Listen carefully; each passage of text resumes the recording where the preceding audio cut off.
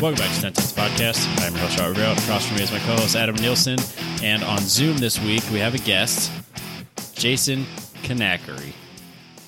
Hello. Is that right? Yes, that's how you pronounce it. That is how you pronounce it. Kanakry? It's not Kanakry. Kanakry. It's Kanakry. There's no E in there, but... I don't know.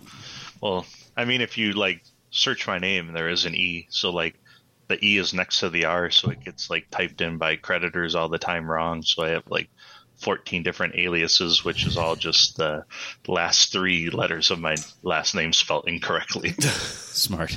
But yeah, let's get your last name misspelled gee, I wonder. Often. It happens all the time. Both of us. Yep. There are people, I've worked at the same place for almost 10 years. There are people that still can't pronounce my name right. Yeah. They'll do it over the intercom. Robert Veerholt. Robert Verroot. What? We talk every day. Hey, I want Robbie. an intercom at my lab. It's 20,000 square feet. I just want an intercom and be like, God here, Roger, come to the front. You would absolutely abuse that, wouldn't you? There's a reason you don't have one. But I mean, my boss is in Germany, so I'm pretty sure I could just put it in and nobody would ever know. I mean, with a facility that size, you could probably justify it to a boss who's not there. Yeah. Yeah, I agree. I could probably then work from home. Make it happen. Yeah. All right, so people know you from Grid Life because you race a McLaren in track mod. They know him from the podcast because we talked about the fact that he owns a McLaren and an Omni. Yep. Which is the best two-car garage a man could ever have.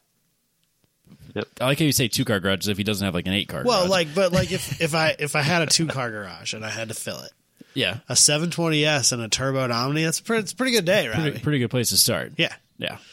If they worked, well, it would be a really great day. You're going to be in really good shape because you're going to walk a lot. Yeah. Yeah. But they may be the two most, what's the easiest way to say, unpractical, unreliable cars in the history of the world, possibly. Yeah. That's fine. Or maybe it's me. I don't know. Alex was saying the other day that since we've been together, I've gone through 8 motors. So we've been together 4.5 years. That is a lot of motors for not a lot of years. My thing is basically something will break and I'm like, yep, fix it. Okay, I'm done with this thing. Move on. So what cars have you lost engines in? So I blew up GT 350R at turn 8 at Gingerman. And then I blew up another GT 350R at turn 8 at Gingerman. Jeez. And then a McLaren 600 LT at turn 8 at Gingerman. Is that like an oil starve issue? Why turn 8? Yeah. Well, I think it's really 8-9. But yeah, it's really common. So I've blown up 4 Ford Contour SVT motors at the same complex. One SHO motor there. Jeez. I love that at one point in your life you were a Contour SVT aficionado. This is where it all started. So see, then the Omni makes a lot more sense when you know that at one point he's owned multiple SVTs. Yeah, so at one point I think in my life I've owned 9 SVT Contours. Oh man, that's so cool. And then 6 Taurus SHOs. So I started doing all this track stuff in the SHO SVT Contour community. When I was in the Air Force, stationed outside Kansas City, I used to go to autocross events with the Contour down in Kansas City. So it's kind of how all that started. But yeah, most people would know me, I guess, probably because they're either annoyed or think that the McLaren is super cool that I drive it on track, right? So I think Dalton at first was annoyed that, he's out there in this Corvette. Piece of shit car. And then I'm in the same class in a 720. I mean, it's really not, it's not that outlandish though. No, it's not shockingly different. No. And I think, I think the Corvette with a really good driver and the 720 makes quite a bit more power, right. Even if yours was just stock, which I don't think it is.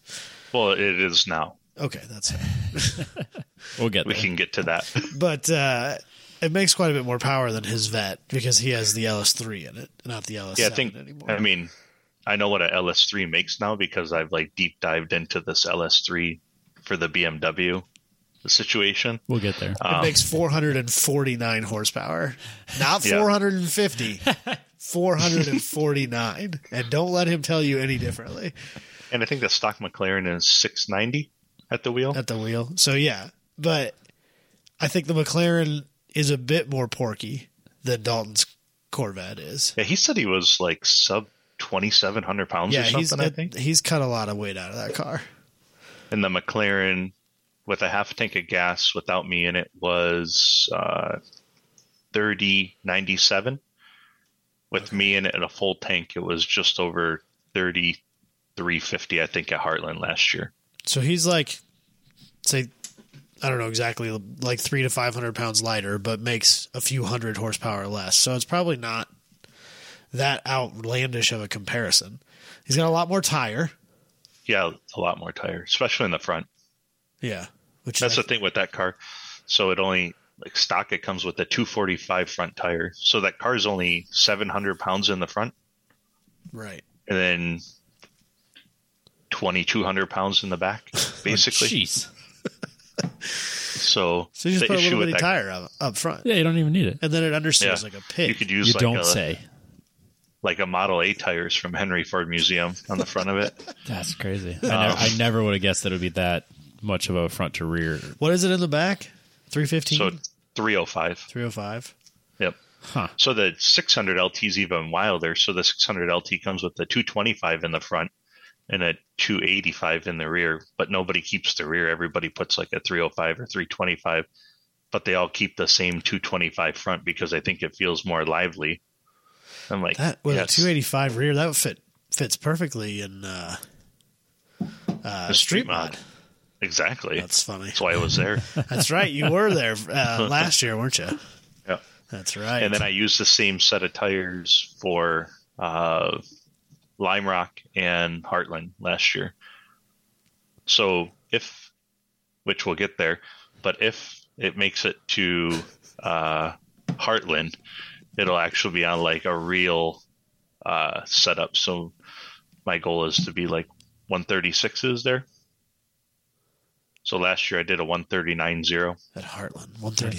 That's moving. That's moving. Yeah. Yeah. Jesus. Yeah, because what was the GLTC times like 140? Gosh, what was it? I don't remember. I can't remember either. I just know that Jackie Ding did like a 135 something, and I'm like, come on, this is ridiculous. Like, this is absolutely absurd how fast you are here. I don't. Watching him go into 10. Oh, yeah. It's mind-boggling. Dusty described it perfectly. He goes, I watched Jackie Ding crash 4 times through that corner and somehow made it on the outside. Yeah. We were paddocked right there, like with the RV. Yeah. So just staring at it. And I didn't go out one time and I was watching and I'm like, are you serious? This is where he gets 4 seconds right here. Yeah. Like, yeah. Pass. It's crazy. Pass. Yeah. The dude can drive. And that car is really well set up. Facts. So. Yeah, we were on track. We were, within a couple tenths of each other, I think, at Road America until the incident. For a little while. Yeah, in the beginning. And then he got and then he turned it We were both on very similar tire setups, and then I was going to go to the 100, try to wear Supercar 3Rs in the next morning when the ideal conditions, and we were both going to beat the Porsche GT3 RS track time that was set by a pro driver. One of us beat it. The other one's $100,000 poorer now. So should we just talk about that? So tell us about your Road America talk about weekend. How you earned a free Time Attack ticket? I did. Didn't you get Spirit of Time Attack? Yeah, you did. Yeah. Do you get a free Time Attack ticket with that? Yeah, you get a free event ticket.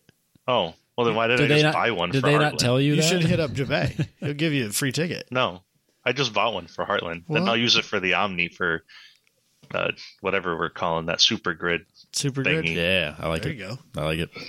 All right, so where do you want to start? So before you even get to Road America, we'll go back like a week. So preparing for Road America, there was no issues with the car. We're like, you know what we should do? We should change the oil on this thing. We haven't done it. That seems like I forgot. So about like that yeah. part. So that seems like a relatively like simple, innocent it's simple. thing. It's you're just changing 3 drain oil. plugs and an oil fill cap. So it's very ridiculous. Easy. So why are there 3 drain plugs? As soon as you said that, my first thought was, before you even said 3 drain plugs, you're like, I was going to change the oil on my McLaren. I'm like, it's going to be like a fucking Bugatti. He's got to have like 20 drain plugs and like 3 filters. Right. And it takes like 12 gallons of oil. So like the filter sits on top in the V in this overly complicated contraption, canister filter. It's probably from like some Audi 5-cylinder thing or something. Who knows? But I was like, I don't need to change the filter. The oil's only got 800 miles on it. What I need to do is get that oil out because the car gets really hot. So for those who don't know, I put on very large supercar events and we do thousands of miles at a time with these supercars all over the country.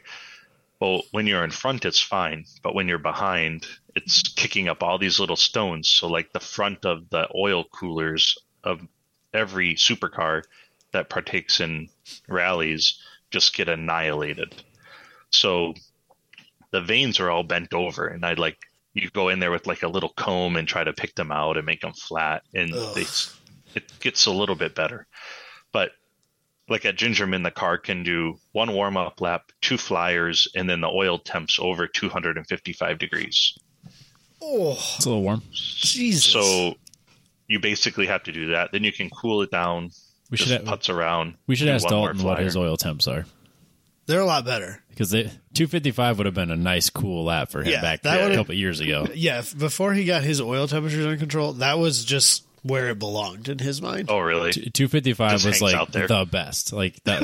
Yeah, that was a good day. His was at like he would be on the knife edge of breakdown oil, like that temperature. Yeah. He would be right there. The 290 mark. Yep, every fucking event. Just like, I'll do 2 more laps. I think it's the difference of motor cost too, right? Well, that was back when he had the LS7, which it's not a McLaren engine, but it's not a cheap endeavor. No, they're not cheap. I've been looking. It's definitely not cheap. So I'm like, all right, I'll change the oil. So I look it up online. I've had it done a couple times by these mobile mechanic guys who like fly out and they'll come into it. I'm like, I'm just draining the oil. I'm sorry, fly out? Yeah, they'll fly out. That's so crazy. I thought you were going to say like, yeah, they drive out. They fly. They bring out. their transit van over to your house. No, they fly out. They fly out. So for those who don't know, like the reason I got rid of the 600 LT is because it had a warranty on it. I couldn't do anything with it. Like I was afraid to do anything on it. I didn't want to like ruin the warranty on this overly expensive car. So like I said before, I blew a motor on that thing. So it pulled 1.8 Gs through turn 9 at Gingerman. Oil starved the cam phaser. The cam phaser failed. I was on slicks. I think it's past probably of anybody listening that probably cares at this point from English companies. But so I was on a set of like brand new Michelin slicks. And holy crap. So the cam phaser failed. The right side of the motor destroyed itself. So every piston shoved itself through the valves. And then instead of it just shutting off, the McLaren engine was like, we need more power. You're down on torque. We need more power. So it starts amping up torque or boost out of the left-hand side. So the left-hand turbo was building like 40 pounds of boost to make up for the fact that the right hand side was dead and shooting like a 4-foot flame out the back. Hell yeah. I didn't even see it. And so I'm on it. I think Alex was in the car with me. It was just during like an HPDE thing and I was trying to like improve stupid stuff. And I'm like catching up to this Porsche and I'm like, man, that Porsche sounds like a Subaru. Like like more than normal. So I like passed this Porsche, and I'm like, the sound's still there. What is going on here? Like, wait, that's us. Like, this is the Subaru. And so you didn't have like gauges like flashing at you? No, because McLaren, they don't brake, right? So everybody knows this. Clearly. So in track mode, the only thing you see is shift lights, a tack, like a digital tack, a little tiny like speed like this big, and then 2 lights at the bottom that are green or yellow. And that's like water temp and oil temp. That's it. They literally don't tell you the temp. They don't tell you anything. Whoa. In track mode. So I'm like, all right, I'm going to see what's going on. Take it out of track mode, and everything's red. It's like off the charts. I guess those little lights don't have a red. Jeez. Everything is off the charts. I'm like, what should we do?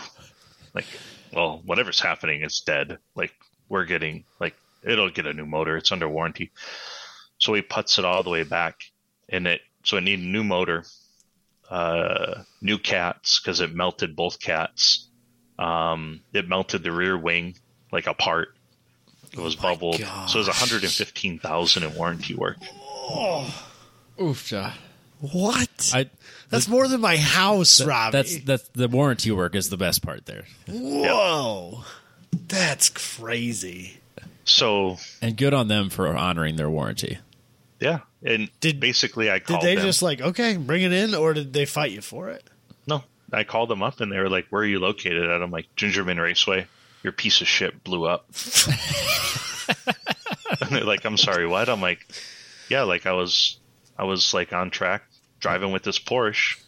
It's going through turn 8. The motor let go. And they're like, okay. Well, it took like 3 months to get it fixed, but right. So yeah, so I didn't want the same thing to happen. So in my brain, I'm like, fast forwarding. In my brain, I'm like, let's change the oil on 720. It doesn't have a ton of miles on it, but it has probably some decent heat buildup into it. Let's just drain the oil, put new oil in, we'll be fine. So it's got a drain on the sump, and then 1 drain on the tank, and then 2 oil drain lines for the turbos. But you don't have to drain both turbos, just one, because like the way it's cocked, one will drain both, kind of. And they're all conveniently located. Yep. So you take like 12 bolts off this lower panel. We did it on the trailer. Oh, so yeah, because you have your trailer's open down the center, isn't it? Yep. Yeah, so we loaded it up on top, and then right down the middle it's open. Lifted it up, made it flat, put the pins in it, and then started going through and started draining it out. So we drained the whole thing out, and I look on the owner's manual, and it says to put 2.4 gallons of oil in. I'm like, 2.4 gallons? That's like a lot of oil. That's like a decent. How much came out? This is a lot. I mean, a decent amount. I would say, so 2.4 gallons is like 9.6 quarts. I would say 8 quarts came out. Okay. Like a decent amount, right? So, and you're like, okay, this is like a lot of oil coming out. Not enough to make you think that it was wrong? No, yeah. Okay. So I'm like, all right, well, we didn't pull the filter. Let's put 9 quarts of oil in. See what it's like. So we put 9 quarts of oil in, put everything back together, and go to start it, and it blows the oil cap off of the top of the car, and a geyser of oil comes flying out. I mean, there's probably 2 quarts of oil all over the back of the car. Oh shit! That's what you want to happen to your $200,000 car. Yeah. I'm sorry, 200,000. Whatever. Whatever it is. So, 300,000. I mean, do you want a quantifier? So that this MSRP on that was $440. Oh, yeah. Good Lord. Okay. So now we're above my house. Yeah. Yeah. There's oil everywhere. Like there's still oil outside on the concrete outside of the lab. So we're doing this. It's supposed to be quick. You did it at work? Yeah. Oh God, that's You're supposed to do it over a lunch break. It'd be easy. It's just how hard is it to change oil? It's an oil change. Yeah. You can do it in 15 minutes. Done dozens of those in my life. So I'm like, oh shit. Now I'm like panicking. So we like get a bunch of paper towel. We're wiping it up. We're just moving oil around on the back of this car, right? Like it's not doing anything. It's just moving oil. And so we get it all back together. Now, remember, at the same time, this is the first time we've used the trailer. So we're on the trailer, off the trailer, on the trailer, moving it, stopping it, lining it up, getting it ready to go to Road America. So we probably started and stopped the car like 7 times. So change the oil, hit the button to start it. Geyser comes out the back. And we're like, stop, clean it up, go to start it again. It won't start. Like click or like nothing? It goes click. Oh, no. So I'm like, that's not good. So do it again. Click. Nothing. Everything works perfectly fine. There's no lights. There's no nothing. So I like look over. You guys met Keith. He was there. I look over at him. I'm like, your thoughts? He goes, I think there was so much oil that you hydrolocked the motor. That would be my first thought, yeah. So I'm sitting in the car on top of the trailer, like in my brain, like, so we changed the oil to save like $1,000 and we just cost 77 grand. This is my thought as I'm like, you can just go do something for 5 minutes. Let me like gather myself here. You need a moment. Yep. Cars are so stupid. So I'm like, well, we have everything apart. So now I'm like, I go into like super engineer mode. I'm like, we're figuring this out. Pull the intakes. So we pull the intakes. Nothing comes out. I'm like, there's no way you can hydrolock this thing if no oil's in the turbo. Let's pull the air filter canister container thing. So we pull it. There's no oil in there. I'm like, what the hell is going on with this thing? I'm like, let me go grab a multimeter. Grab it. The battery is at 9.6 volts. And I assume, because it's a McLaren, that's not just like an interstate battery you bought. Or you can't run out of Walmart, grab a $60 battery. No, because they have to be overly complicated about everything. So it's basically an anti-gravity battery. That's no big deal, right? They're like $1,000. Yeah, Who cares? Yeah. However, but it's an anti-gravity battery with a CAN bus system inside to monitor it. It's $7,000. Oh, and it's a McLaren specific item. Yep. So, holy shit! That's so ridiculous. Unnecessary. So I'm like, we got to get this thing started. It's not even really on the trailer. It's like backed up so we could do an oil change. I'm like, we got to get this thing started. So we go and can you jump it? No, you can't, because then you blow up the battery tender, the CAN bus thing. So it comes with like a little lithium ion charger. So we plug it in. We keep cleaning oil for like an hour and a half probably.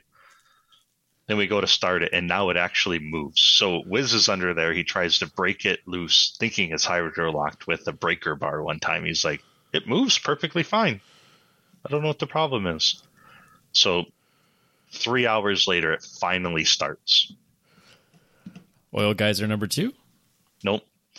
Now it is smoking so bad out of the exhaust. There is raw oil flying out the exhaust. Oh, God. You can't even keep it running.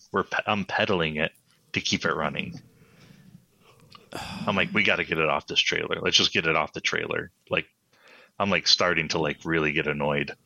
So we get it off the trailer.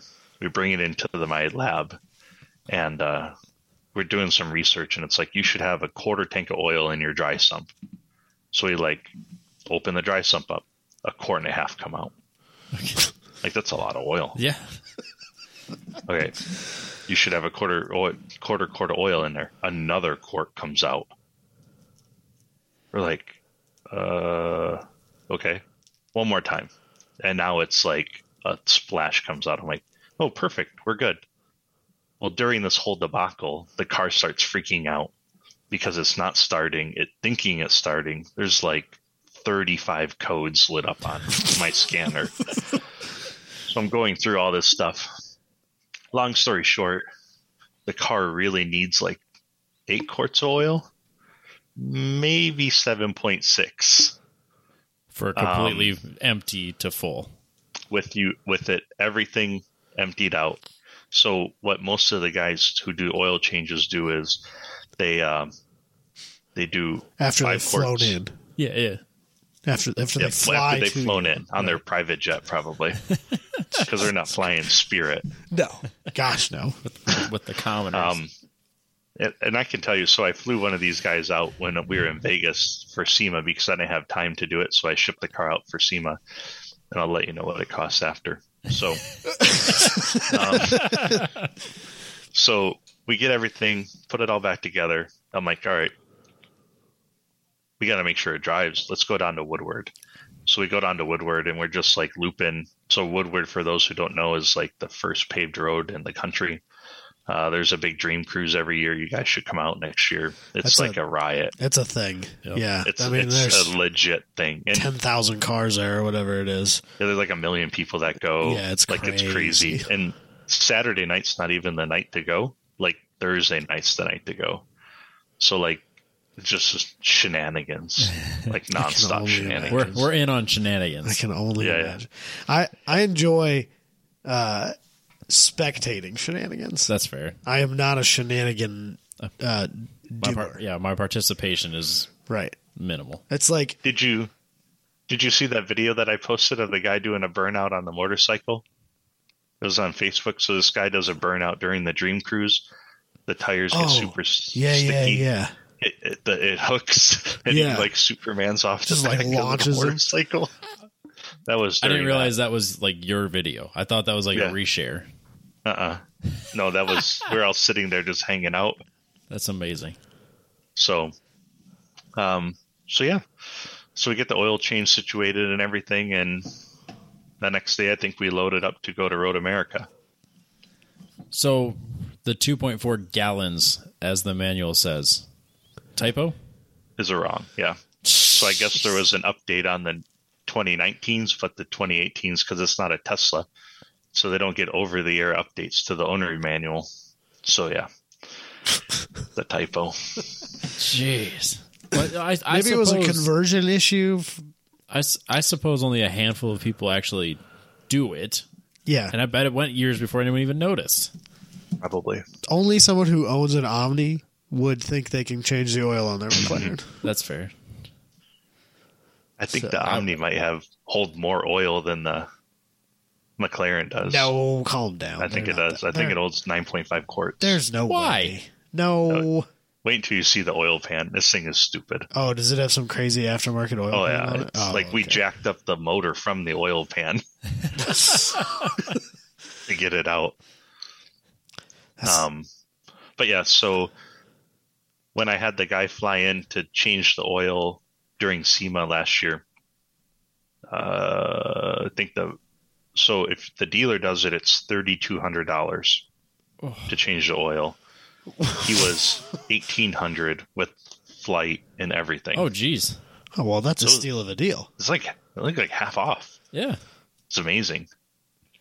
Maybe supercar. I thought I was robbing him. Yeah, maybe supercar ownership's not for me. It's not where you want to be. Maybe not. I think build a cool kit car with an LS in it, Robbie. That's fair. I should just buy that Cadillac and just do lowrider shit. Do lowrider stuff because that seems way cooler. I think we just got to make the other race car into street legal. It's basically a kit car, right? Oh, you're talking about the MPO1? Yeah. Well, technically, it's not mine. Yeah. I do not own it. I mean, it's been in your possession. It's been in your garage long enough that squatter laws says that it's yours. Possession becomes 9/10 after a year, right? It seems legal to me. I don't know what it is. I'll probably send you a bill to it. That's the problem. But yeah, so we load up everything, ready to go to Road America. So we put the BMW. So for those who don't know, I have a supercharged E92 M3. It only makes like 600 horsepower. Only. No. Yeah. We did it. It was 5. Oh, that's right. It only made 500 horsepower on the dyno. Yeah. So we all know that dyno is that dyno reads high. 100%. No, it does not. It does for everybody else, Robbie. Bullshit. I thought it read low. It's 20 horsepower low. My car is 252 horsepower on every dyno it's ever been on. Except Grid Life's 230 tops. I'm just saying, Wes's car made the exact number on that one and excessives. Do you ever wonder? I don't know. The exact same number. No, mine was when I did in Kansas City. My full potential 252. Yeah. At Joe's at Dula, full potential 255. Full potential on Grid Life's dyno 230. Wes has made exactly this, like within a few tenths of a horsepower on the Grid Life dyno versus excessives. Yeah, no, I paid all this money to have mine like tuned so I could be at the right level. Nope, fucking ignored all that. Had to go to full tune because nothing else fucking mattered. I'm still mad. You don't say. I don't know, man. I don't know, man. I liked when we dynoed the M3 at Road America and we couldn't get it to shifts. So we're like, let's just do a dyno pull in second gear. It's like, yeah. I mean, it was over. Yeah, immediately. Because it would go first to second, and then it wouldn't shift. Yeah, it wouldn't shift. That. Oh, we had to. Google and then after it redlined, I think it shifted.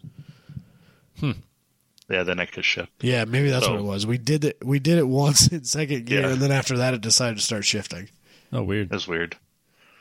So we load up the M3 and the 720, headed to meet up with you guys in Road America for Grid Life. We make it like an hour from home. We stopped at a rest area just to make sure all the straps were good, and I'm like, all right, like everybody's good to go. So we get outside of Flint. And I remember saying something, I don't know, to Alex or something. I'm like, you know what? This is like literally everything I own rolling down the road right now. Yeah. Here we go. Yeah. So we hit an expansion joint on a bridge, I think. Yep. And the trailer tongue basically filleted itself completely off of the trailer. It was pointing vertical. How long had you owned this trailer? 3 weeks, maybe. Okay. This was its maiden voyage, wasn't it? For me. So I bought it from a guy who used to do. He's like a Porsche Club guy, I think, maybe. But he lives in Pennsylvania. He does a lot of. He had 2 Z06s that he would put on it, and he would go all over the country with them. So in my brain, I'm like, okay, a Z06 weighs what? We'll say 3,300 pounds, 3,200 pounds. The McLaren weighs the same. Maybe the Beamer weighs 100 pounds more, maybe. So a full cage stripped E92. So I'm like, it can't be that. Like, what's going on with this thing? Nonetheless, we're driving, maiden voyage. It's perfectly fine. Get outside of Flint. Hit like a little dip in the road on this bridge, and the RV back went up and the trailer went down, and the trailer never came back from being down. So it sheared the whole top like up, and then it fell onto the chains, and then I saw it in like the rear view camera, and I was like, hey, the trailer is disconnected from the car or from the RV. And so they're like panicking in the back. I'm trying to slow it down with the trailer brake, like squeezing the little knobs, so it doesn't end up in the back of your RV. Both cars into the bedroom of the RV. And so when whoever built the trailer, they welded the chains so that the links hang down, so they pointed straight down. And so hold on, because you told us about that and the brake controller, because it was also mounted on the bottom of the tongue. Yep. So I've been thinking about that because we have a lot of trailers at work. And they're all that way? A lot. Like a shockingly large number of them have both the chains and the breakaway controller mounted to the bottom of the A-frame on the trailer. Yep. Yeah, like so it's the same thing. So basically... Nobody thinks about that. So I've owned 6 trailers. I think only one of them ever has had the breakaway thing connected because I've always bought new trailers. This is the only one that, like, my old trailer, it's never even been connected. It's just like zip tied up in a circle. All of ours have, because DOT and we're commercial, so all of ours have them. But they're underneath. I mean, it has it. A lot of them are underneath, just like yours was. And yep. So now I'm like I told our mechanics your story, and like, we should fix all of these. Like, this is not okay. I think my chains are on the bottom, but it's not like bottom. It's like to the side. But if it fell, it would fall onto the chains on the ground. Right. But the brake controller or the brake safety wire thing is on top. Yeah. So this is basically what happened is the chains hit the ground and then it eroded it. Like, it just browned the chains off. And then once that came disconnected, the next lowest part was the power to the brake controller. So then the brakes engaged as it disconnected until there was no more power to the brake controller anymore. So we were doing 67, 68 miles an hour with the RV, and it came disconnected, grinded the chains away. Then the brake controller, like the emergency brake thing, kicked on, and then it went off to the right into the ditch. It went a full car width down into the ditch at however fast it was going, 50 miles an hour at this point. And then somehow when it was in the ditch, it turned around, like it turned back up onto the road, and then went in the same lane that it left in, and then went straight down the road until there was like an Armco, and it ran the Armco until it came to a stop underneath a bridge. So it was. And how totaled were the cars? 0. Nothing. There was no damage. The amount of anxiety that gives me. Unbelievable. I can't even describe. That's so scary, dude. Yeah, there was, like, I thought I was going to get out in, like,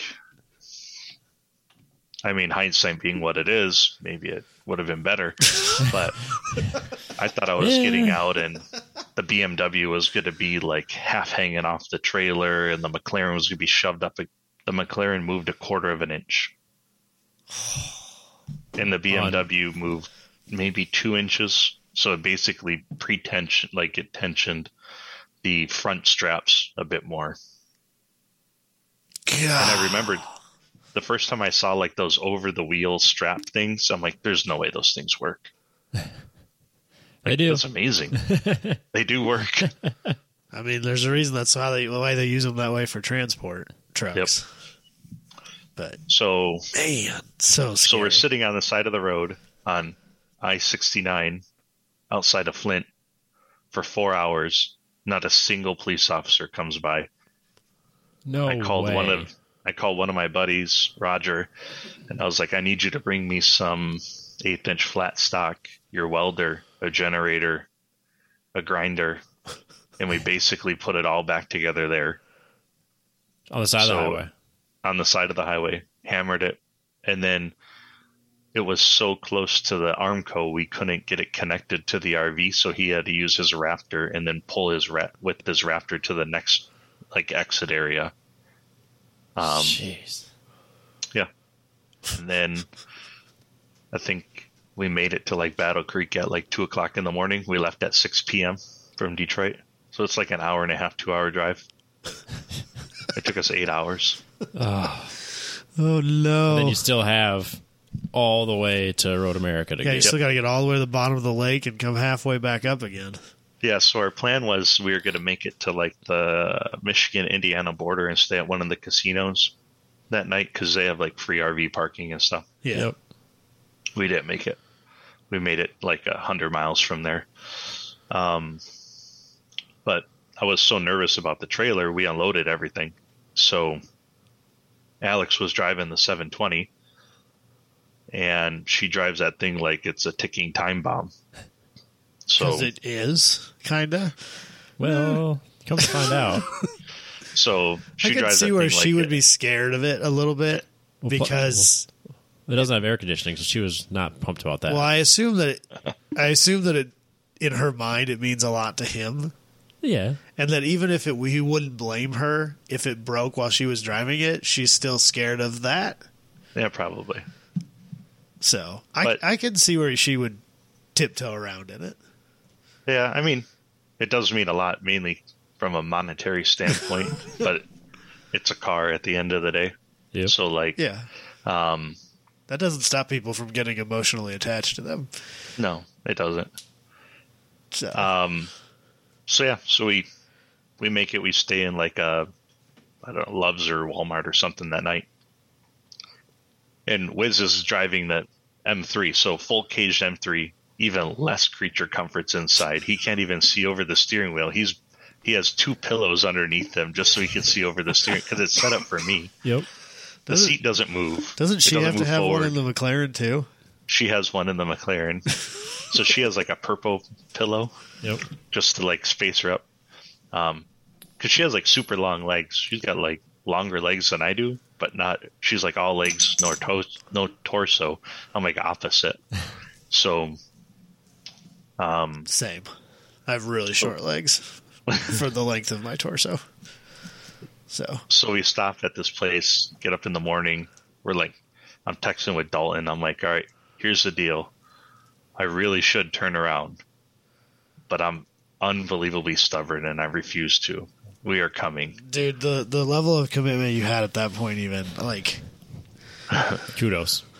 Because I would have called it. I know a lot of people who would have called it, myself included, for sure. Well, it gets better. We were there. Yeah. No. Even before we get there, it gets better. Oh, jeez. So we're driving, still separate, driving an unloaded trailer, RV, 720 and the M3. It's 100 degrees. Yep. 720 and the M3 definitely both not don't cold. have air. Does the M3 have air conditioning? No. Okay. I didn't know if that was... Yeah. So neither car has air conditioning. The RV has air conditioning. I think. So Jason Maybe. has put all of his friends and family in his broken-ass non-air conditioned cars, and he is driving in the lap of luxury. Yeah, with my air seat. The air seat's jacked up. It's just bouncing. It's rolling down the road. Just living his trucker dreams. Yep. So Alex sends a message, and she's like, hey, I got to go to the rest area. Let's go to this first one in Indiana. I'm like, all right. So we pull over. Everybody goes to the bathroom. Obviously, it's not a McLaren. It's an RV. So I'm like, all right, let's leave. So we take off. She calls me as we're getting on the highway. She's like, the car won't start. What do you mean it won't start? Is it clicking? Is it doing? It's doing nothing. It makes no noise. So at this rest area in Indiana, you have to go 7 miles to the next exit. And then 10 miles back into Michigan. And then 3 miles. So it takes a half an hour for me to loop all the way back around. So we're at this rest area. We pull out the easy up. We're trying to figure it out. Basically, we troubleshoot that it's a bad starter. Like, we can't get it to do anything. We direct jumped it. It won't do anything. So we're like, let's pull the starter. So we pull the starter on a McLaren 720 in a rest area in Indiana. And now I'm about to the point where I'm like, that's it. Like, I cannot. Like, this is absurd. Enough is enough. Where do you find a starter? Me something. What's that? Where do you find a starter for a McLaren? McLaren of Chicago. So you just had a buddy bring it to you? So I'm like, there's no way McLaren of Chicago will have this. But again, I'm stubborn. We're here. Is it the same starter on all the engines? Oh, God, no. On all the McLarens. Well, because they don't use all exactly the same engine. Right. But I think they basically use the same block, don't they? The block's very similar, yeah. So it's sleeved differently. That's surprising. I figured they'd all be different for everyone. Because a lot of them are the same displacements. That doesn't mean anything. It's all basically the same. Yeah, that doesn't mean anything. Right. So I call them up and I'm like, hey, I know you're going to say no, but do you have a starter for a 2018 720? And the guy's like, yeah, I just saw it yesterday. Let me go make sure nobody bought it. I'm like, well, how many people are calling you, you'd be surprised. For a starter on a 720? Calls back. He goes, no, it's here. $2,000. I'm like, well, we're here. I have to have it. You'd have to have it. I mean, at that, yeah. What are you going to do? I called a buddy, my mechanic buddy who's in Martin, who's in Chicago. I'm like, can you go get the starter? I already paid for it. And we'll meet on like the Skyway on like I-90. And then you can go home and then I'll head back. So I'm doing like, I don't know, slightly over the speed limit in the M3 because I'm in a hurry now. Right. So we get all the way there. We get the starter, swap it out, put it back in. So we do a starter swap on a 720 in a rest area. That's put another everything thing back together. Not the average McLaren owner would do. Yeah. Put everything back together, starts right up. We keep driving. So then we drop the trailer off at my buddy's to fix our side of the road fixes and make it so it's bulletproof. So I think we rolled in at 7:30 maybe into Road America, roughly. Yeah, you were a little behind us, but it wasn't that bad. Not terrible. It only took 24 hours to get there. Yeah. What is it, like an 8-hour drive, a 12-hour drive? What is it? I think it's 6.5. 6.5 hour drive. Yeah. Yep. Yeah, that tracks. So, yeah, the getting there, I feel like something was trying to tell me something. Like, hey, maybe you shouldn't be going to this. But the signs were there. Yeah. Yeah.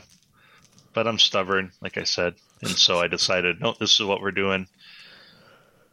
So, yeah. Then we hung out. Was that Thursday night? I don't even know what night it was. Wednesday night we got there? Yeah, it was. We got there Wednesday. 'Cause it was a Thursday, Friday, Saturday. Saturday. That's right. Yep. So, yeah.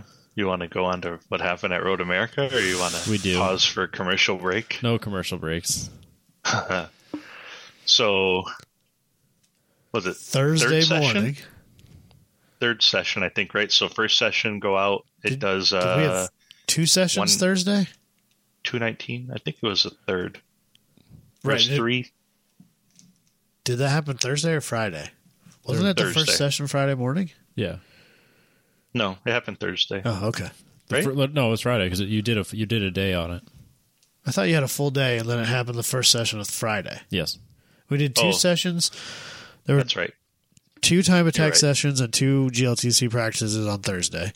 And then 2 time attack sessions and a GLTC practice and quali on Friday. No, there was less practice than that because I thought we had 2 sessions each day.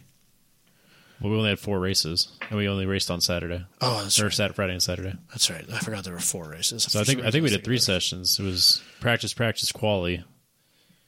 Practice. Quali, race. Race. Yes. Okay.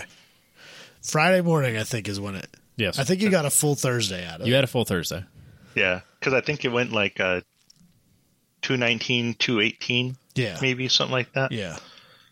So then Friday, I guess, whatever it was. So we go out, and this is like the fast time. I'm still not like for time attack, it's a race of like showing off. It doesn't even really equate to anything. So I didn't even put like fast tires on or anything. And so we go out in the first session. I think it did like a 218, something like that again.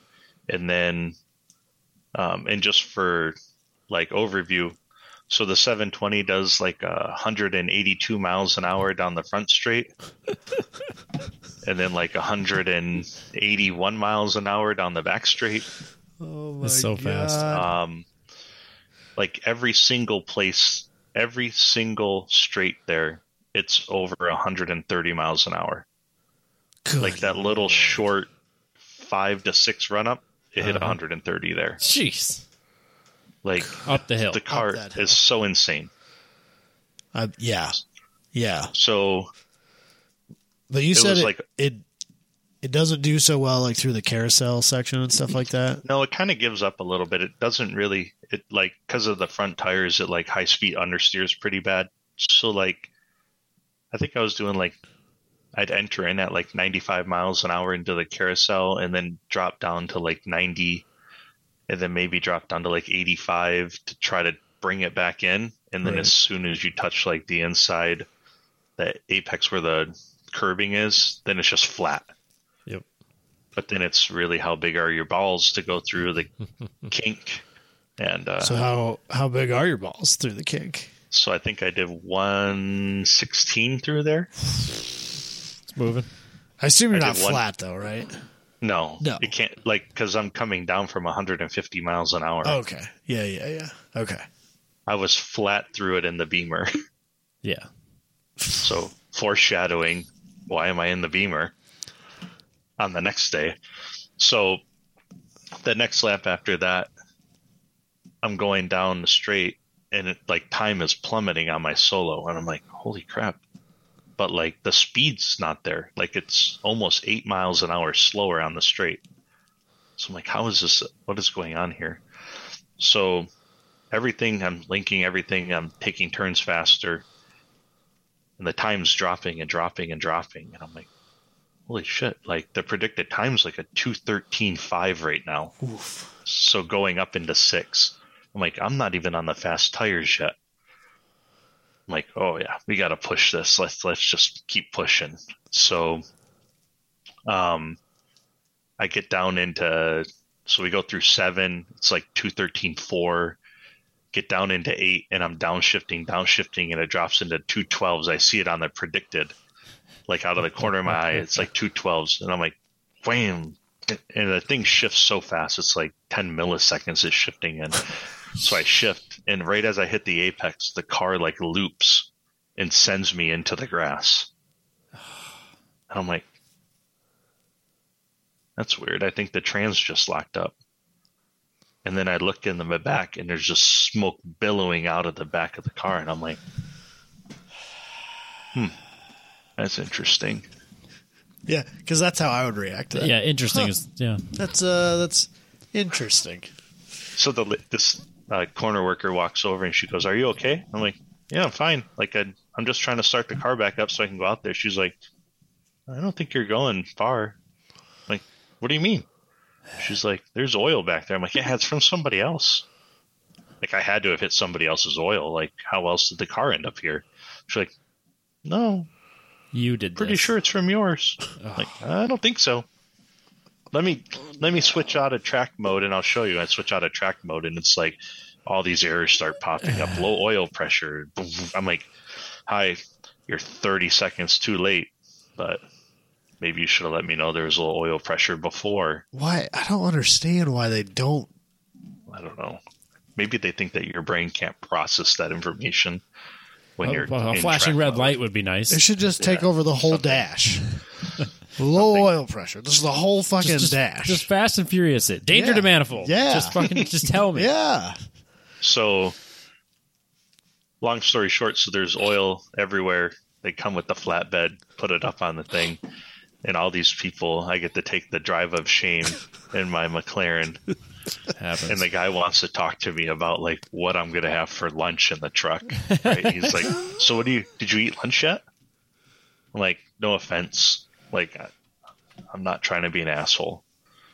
I'm like literally trying to process what's going on here, and the fact that I just blew a motor that's $75,000." And he's like, "Oh, no worries. I'm probably gonna have bratwurst." Well, I mean, why wouldn't he? He isn't Road America. They are Johnsonville, I bet. They're delicious. Sheboygan. So yeah, we bring it back, and then if the parking brake's not on or anything, right? So I think you guys were there. He like starts loading it off the trailer, and there's like 4 feet of slack before the thing engages the tow hook. So then we think it's going to fall off the truck, and everybody panics, but it's fine. We pull that access panel, and there's a huge hole in the block. So it looks like the number 7 rod snapped in half. Yeah, I don't know. That's I mean, that's all you can say at that point. It kind of sucked. I gotta give you credit where credit is due.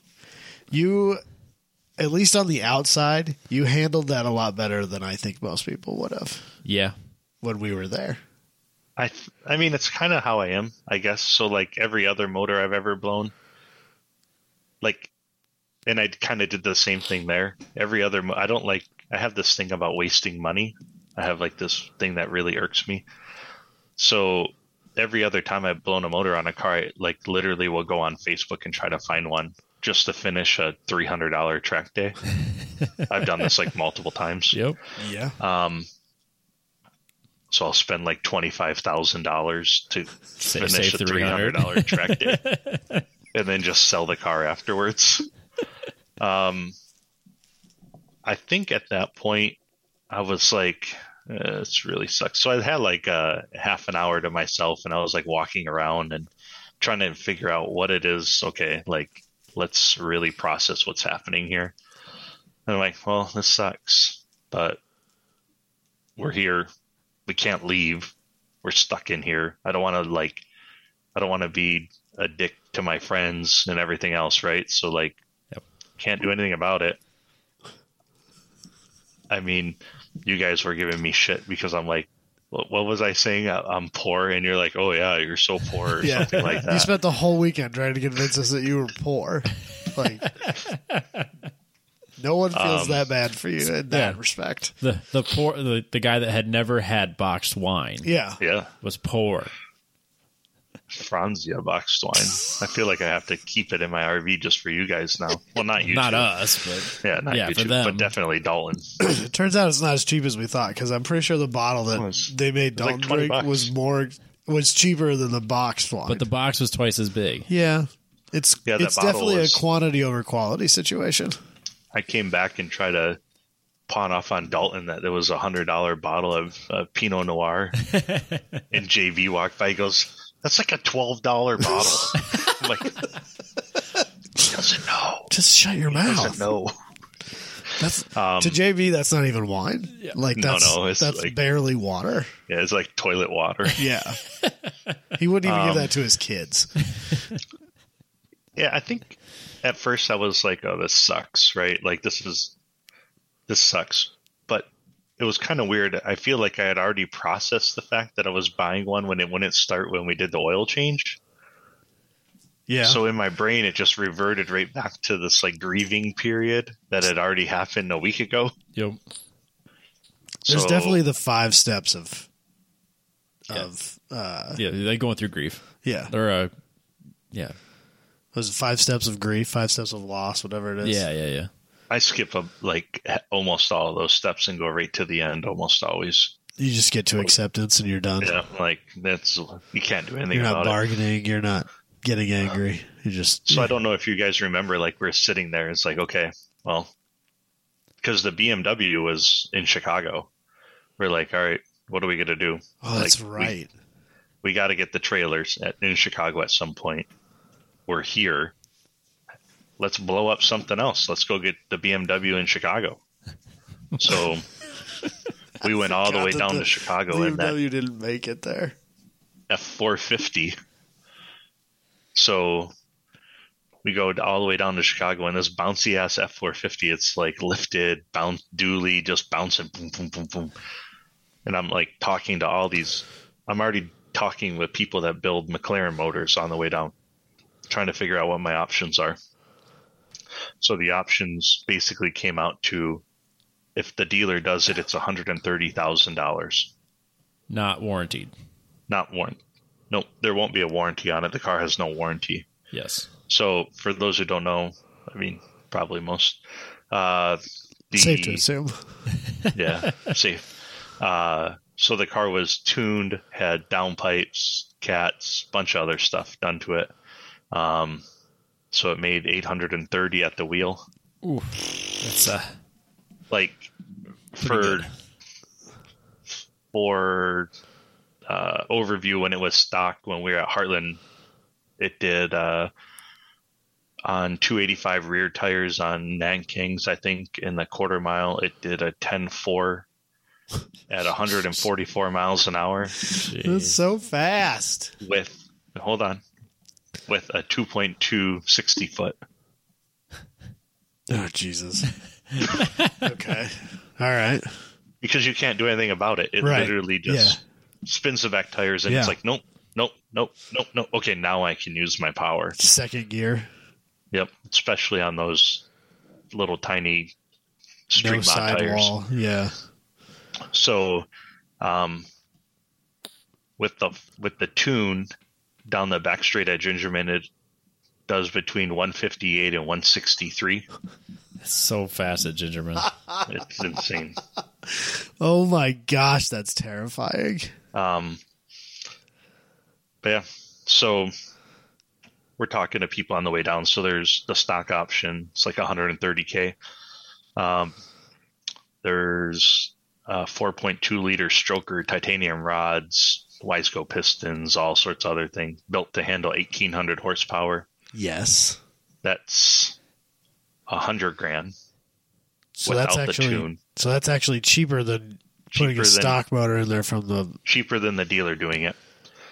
And then I called around to the place that did my mobile oil change and stuff like that, and they're like, "Oh yeah, we can get it from McLaren. The motor will cost you $67,000, brand new, turbos, alternator, AC condenser. So hopefully now it will have AC because it's never really worked since I've owned it. So basically a brand new motor from McLaren, and then it's $10K to put it in. So 78.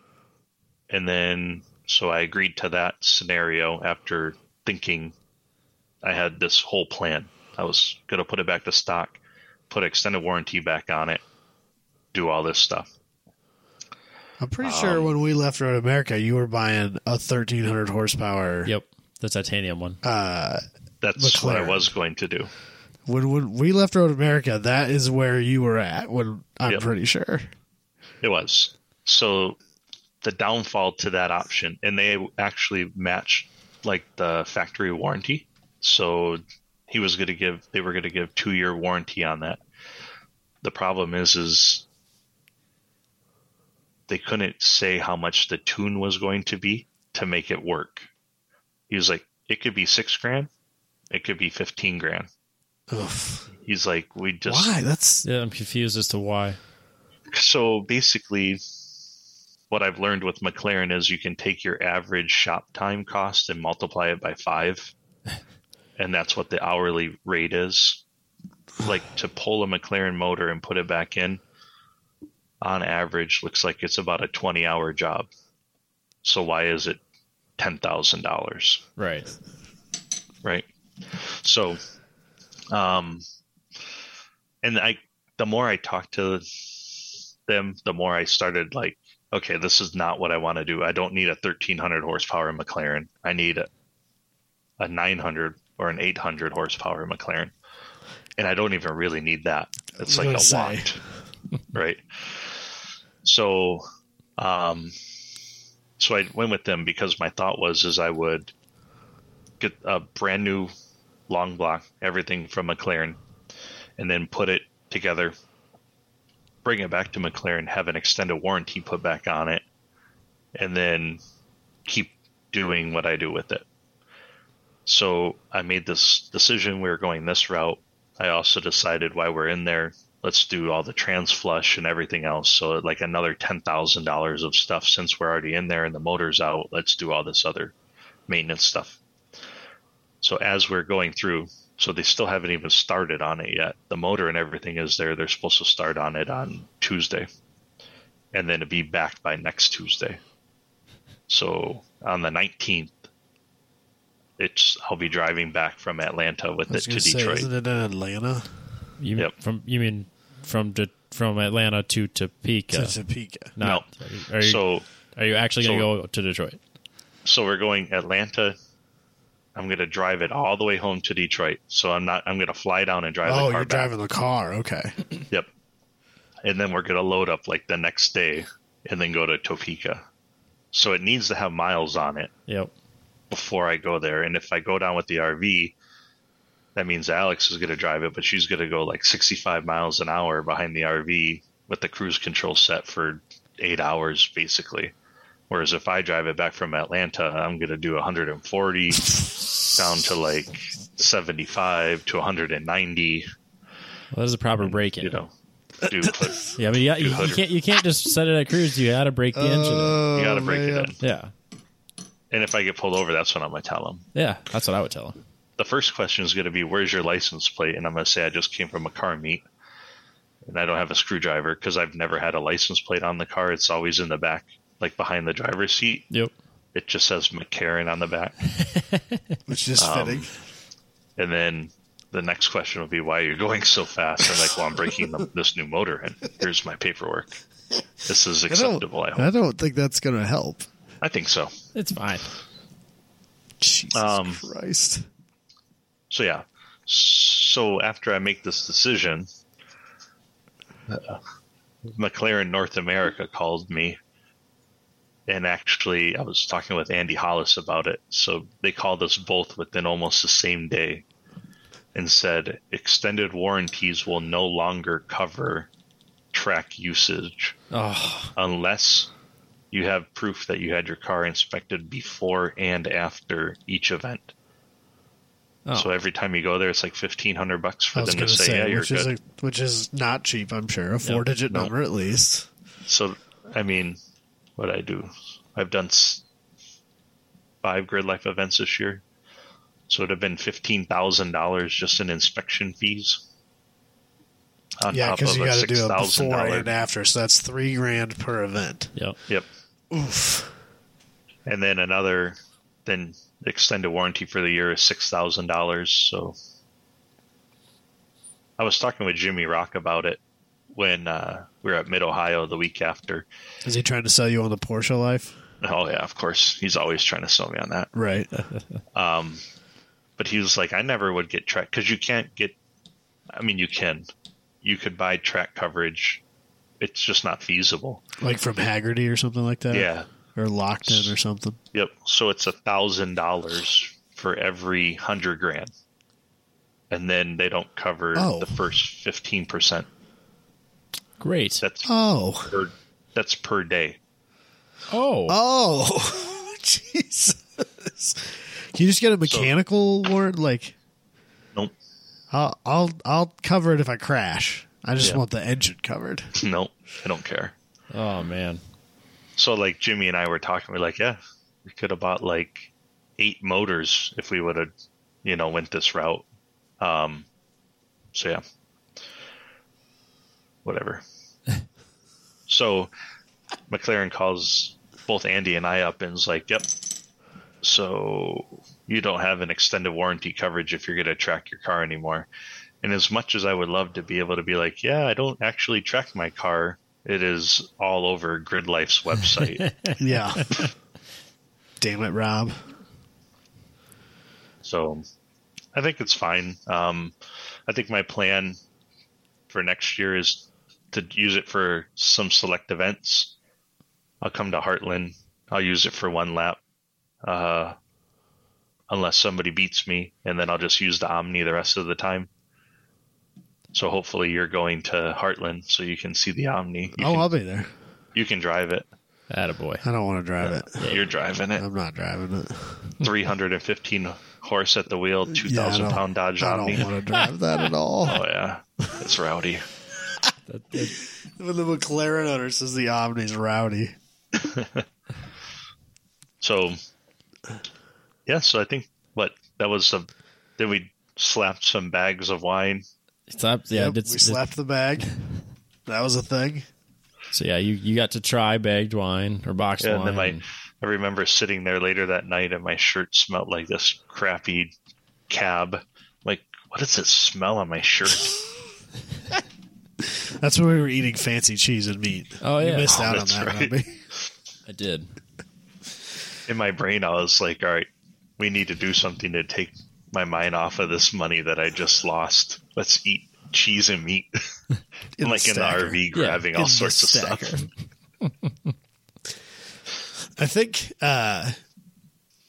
Alex's mom, may have had the best weekend of her life there. I think she thoroughly enjoyed herself there. Yeah.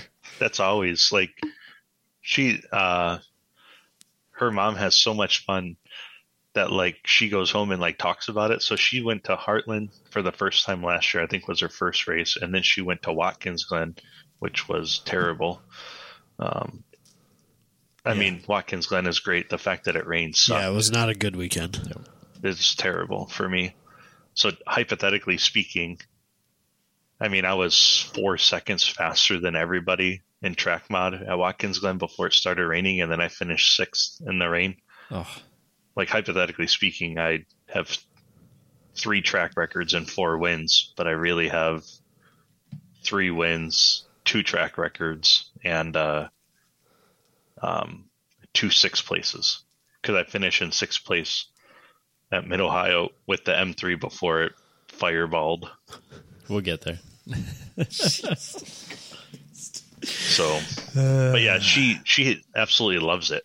Like, I remember the first time when she went to Heartland last year, I was like, there's no way she's going to have fun. No way. There's no way. Like, we're going to the middle of nowhere in Kansas. Literally. She's not going to have fun. She's not going to have fun. We get there set up. She's like, this is amazing. I'm like, Kathy, nothing's even happened yet. Like, nothing has happened. We're just set up. We're just camping at this point. Yeah, we're glamping. Some people pay big money for that. Oh, yeah. I did. Essentially. So, but yeah, she likes it so much so that she, whenever she goes home now, her sister, who's like, I think she's a couple years older than her, she like bothers her all the time. Like, when am I going? When do I get to go? Oh, Jesus. And I always have to be like, all right, look, like, I can be very temperamental. I'm not here to hang out. Yep. Jason doesn't want to have a gaggle of old ladies just following him around. A harem. Oh man, that would be so funny. There's just like 4 old grandmas just herding around. I come out and then they're all just following behind me. They're just like baking cookies for people and stuff. It'd be the best. Yeah, I'm all in on this now. I think my mom, my mother was very angry when she found out that Alex's mom went. She's like, I never got invited. Jason's response was, to be fair, I didn't invite her either. Yeah. Yeah. I mean, I don't have much choice in the matter. It's fine though. She's fun. Yeah. So yeah, no, she fit right in with all of us. Yeah, I think that was a bit of an experience for her. And then Jess and Alex hit it off. So they're buddies. I'm sorry. I'm pretty sure they're probably texting right now. Probably right now, yeah. Are these clowns now? still talking? Oh, she's actually at her parents' house this weekend. So. I thought about texting her. I think she's watching U.S. Open tennis. Oh, gosh. And then you got bored and then watched us. Yeah, I get it. Yeah. So then you took the BMW out and everything was fine. Yeah. So then went out at Road America and was like, all right, Dalton, you can't get beat by me twice in the weekend with 2 different cars. So you better go faster. And, that was the goal, was to beat him with both cars. It was. I think 2 seconds behind, maybe, something like that. Yeah, you didn't end up that far behind. No. That car's so drastically different. Yeah, I would imagine. Like, not even in the same realm. It's basically still street mod prep. So it was on super old Nankang's 285s from like 2 or 3 seasons ago. But now it's got a full cage, nothing inside. So why did you do that with that car? Like, what's the goal? What was because the cage was new at Midwest. Yep. So it's not like you've had this thing for a while and it's been caged. It's, Nope. So I bought it. So I bought that car with half a Bitcoin that I paid $800 for. That's right. We heard about his Bitcoin ventures. They're enough to upset me. They talked about it at length at dinner. It's enough to upset a man, isn't it? Because you're just sitting there like, why did I not? I am broken poor, and why did I not get in on that? Yeah, it's fucking ridiculous. No, Rob, who was at dinner with us with the green 600 LT, he's like the crypto mastermind of this whole crew. He's like, hey, we're gonna do this. and he's on a chat with like the Winklevoss brothers and stuff like that. And I'm like, okay, I'm in. How much?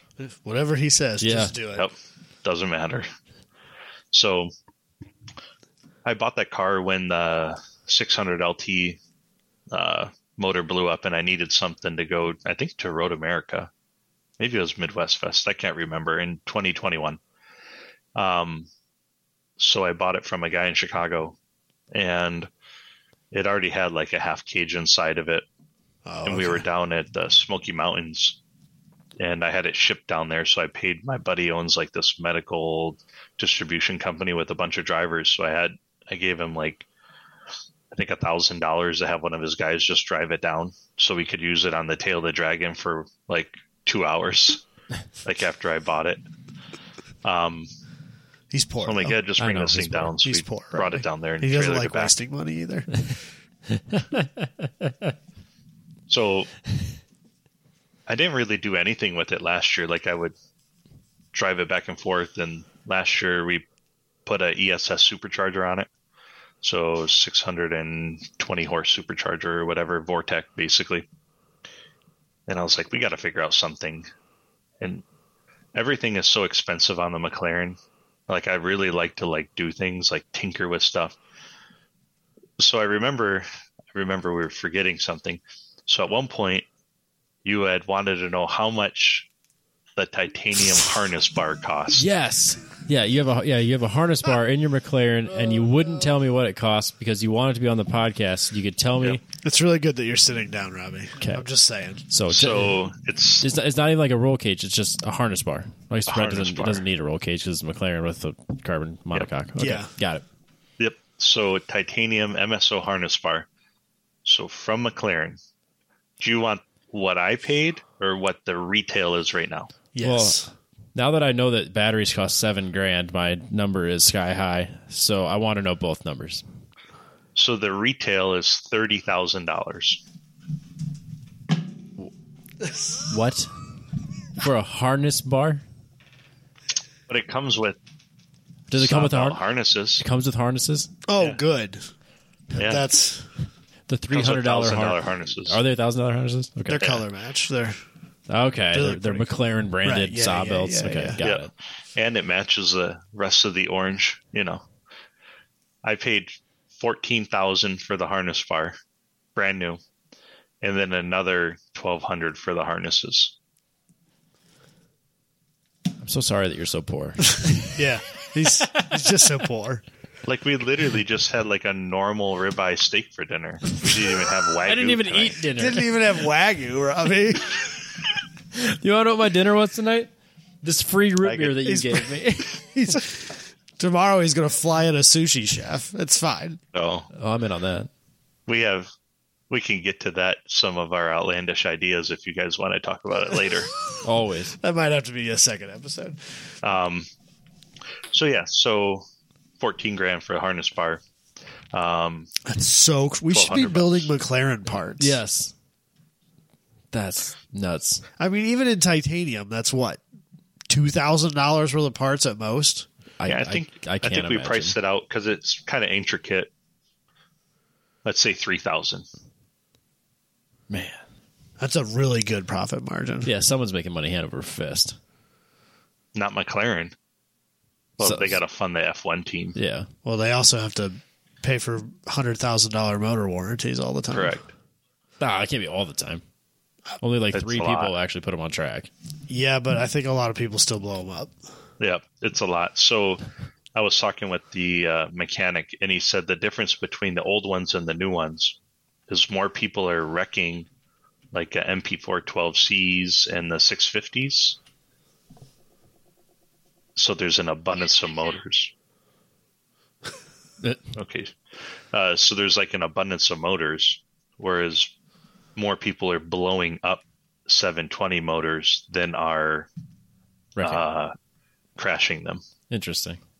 So the cheapest motor, 720 motor I could find that wasn't from McLaren was $45,000. Wow. And it had 25,000 miles on it. So it probably needed new rods. Yeah, so they needed new everything. Yeah. What is a rebuild interval? Like, what's a high mileage McLaren? I think the highest 720 I've ever seen is like 30,000 miles. What's yours have? It literally 20,100 miles when it decided it didn't want to work anymore. Wow. Do you think that was probably specifically a track thing, or would that have happened if you just street drove it? I want to know who's listening to the podcast before Right, I start. That's fair.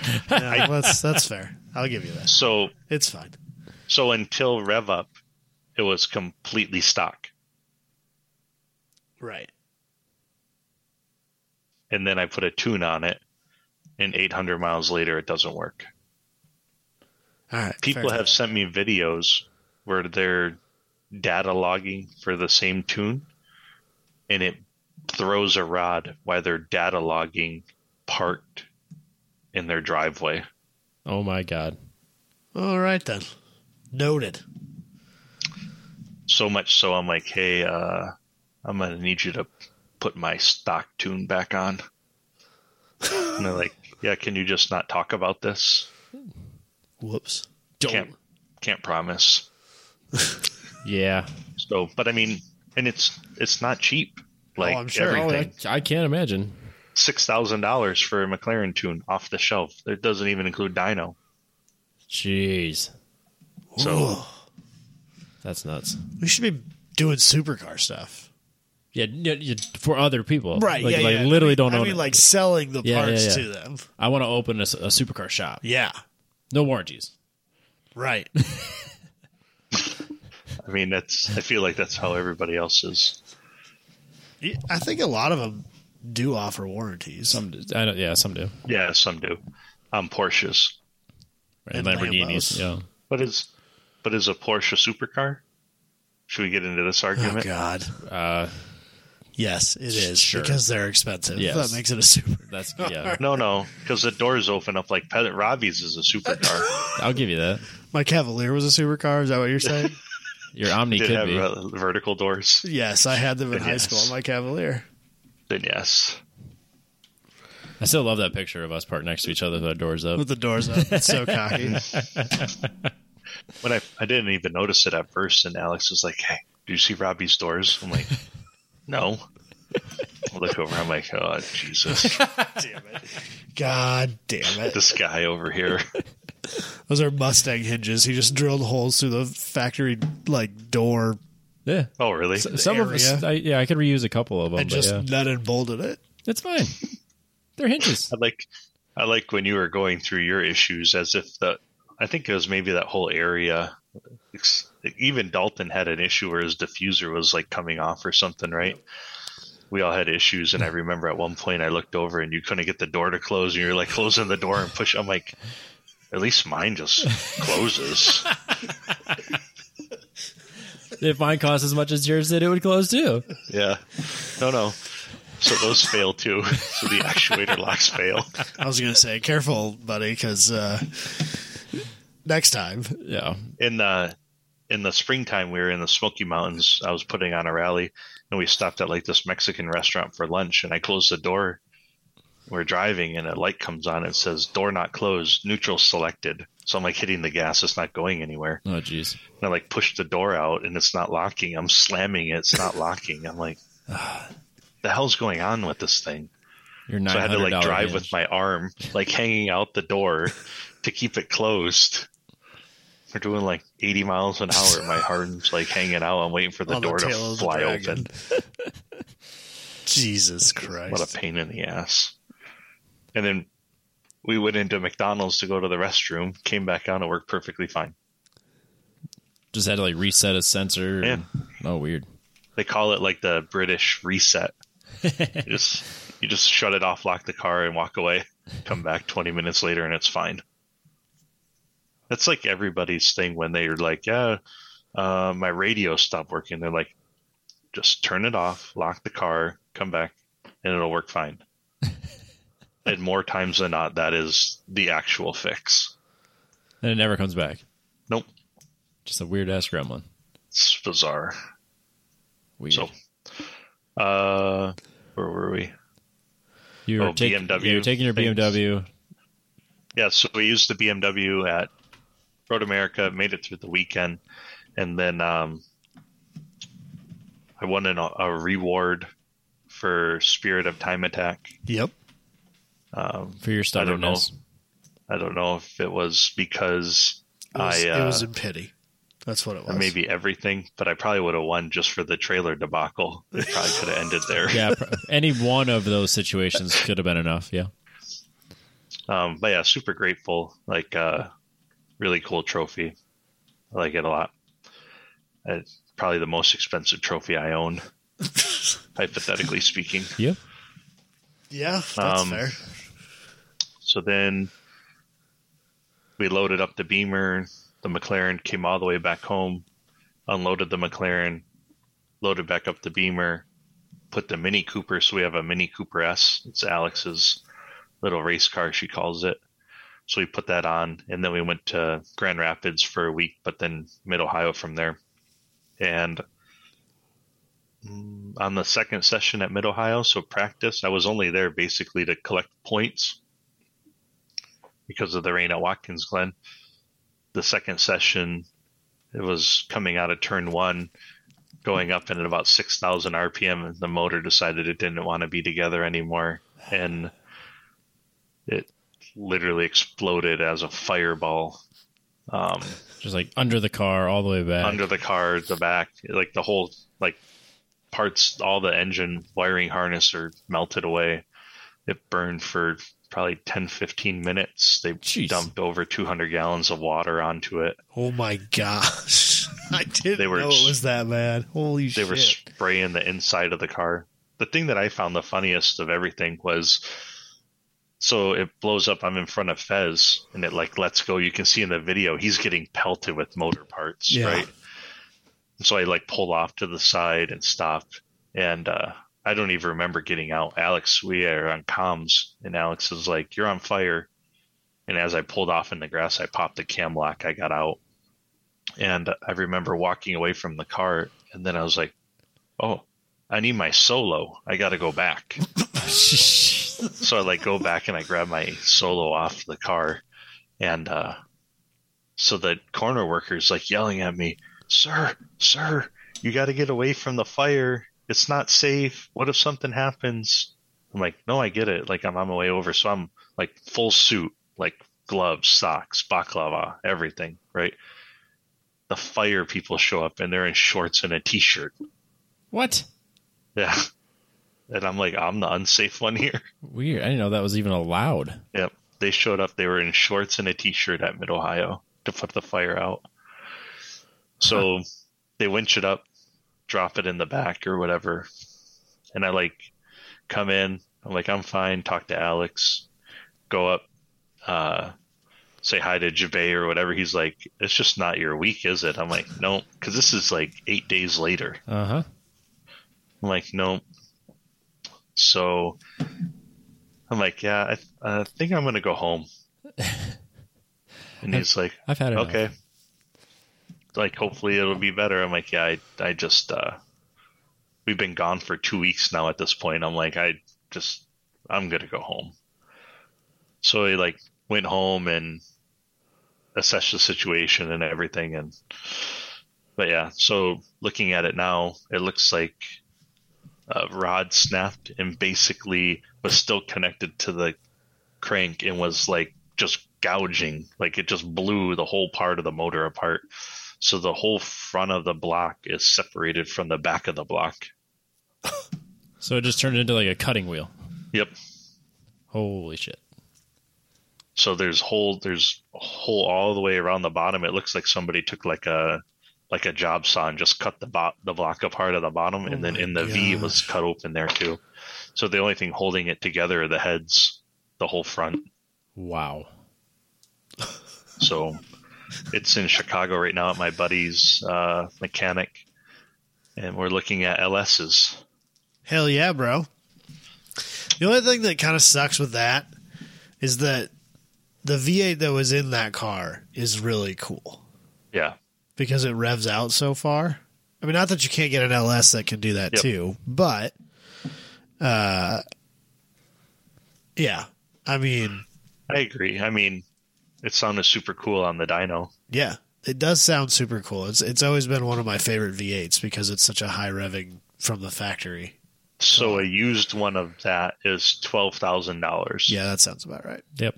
I'm not surprised. I'm actually surprised it's only 12. Well, I mean, it's better than $75,000, but yeah. you know, perspective. But then I need to buy a wiring harness and all this other stuff. And it's going to be very difficult to tune it to what I really want to do. Everybody knows that LS swaps only cost $500. Yeah, they're cheap. So it's fine. Can you point me in that direction? Well, when I did it, do you want to do it correctly? Oh, that's a lot more money. That's $5,000 to start. No, it's way more than that. So like a used Escalade motor is like $4,000 right now. Yeah, for a low miles one. Dalton was saying last weekend that like even like what used to be $300 junkyard motors are now like $2,000 junkyard motors. That shit's gotten way out of control. Yep. So I just sent a guy before we got on a message. So the LS3 that was in the Grand Sport is a dry sump. Yeah. It's like one of the only dry sump LS3s. So they want $7,900 for it. Oof. So I'm like, what if I pick it up? Is it any better? So I'm waiting for him to respond. So the plan is to do an LS3 keeping the DCT. Ooh. Yes. So we'll keep the Beamer DCT. So working with Mike and Chris from Seems Legit. So we'll keep the DCT. Yeah. It'll have its own standalone. The computer or the LS will have the Holley Terminator X setup. Yep. And then we'll detune it and run in GLTC. So you should talk to Dalton because I think he still has the factory dry sump that he took off of his Corvette. Really? I think so. Which is only kind of like a semi-dry sump. Yeah. It's fine. Like a partial. But yeah. And according to him, if I remember right, because I asked him about it, I feel like he said that it would still work on other LSs. Yeah, I think because it's the same oil pan setup itself, and everything's external. Specific. And he would probably just be happy to get it out of his garage. Well, I think we got it. What's his thing? He'd like over, under, whatever. Oh, you got to flip a coin for it. Yeah, a coin flip. Yeah. Free or 1,000. Whatever he asks for it, offer him half at a coin flip, and you'll get it for half. No, I'll just give him the money. No, that's not for the content, Jason. You have to live differently. You just said that you didn't like wasting money, so this is a way to save money. Yeah, but I literally got a text message string of where he's complaining about money. No, see, he's just like you. You're poor. I like the air quotes. Robbie and I got a front row viewing of Dalton's finances this week. He's fine. It's fine. Don't worry about it. It'll be fine. It's worse than you think it is. It's fine.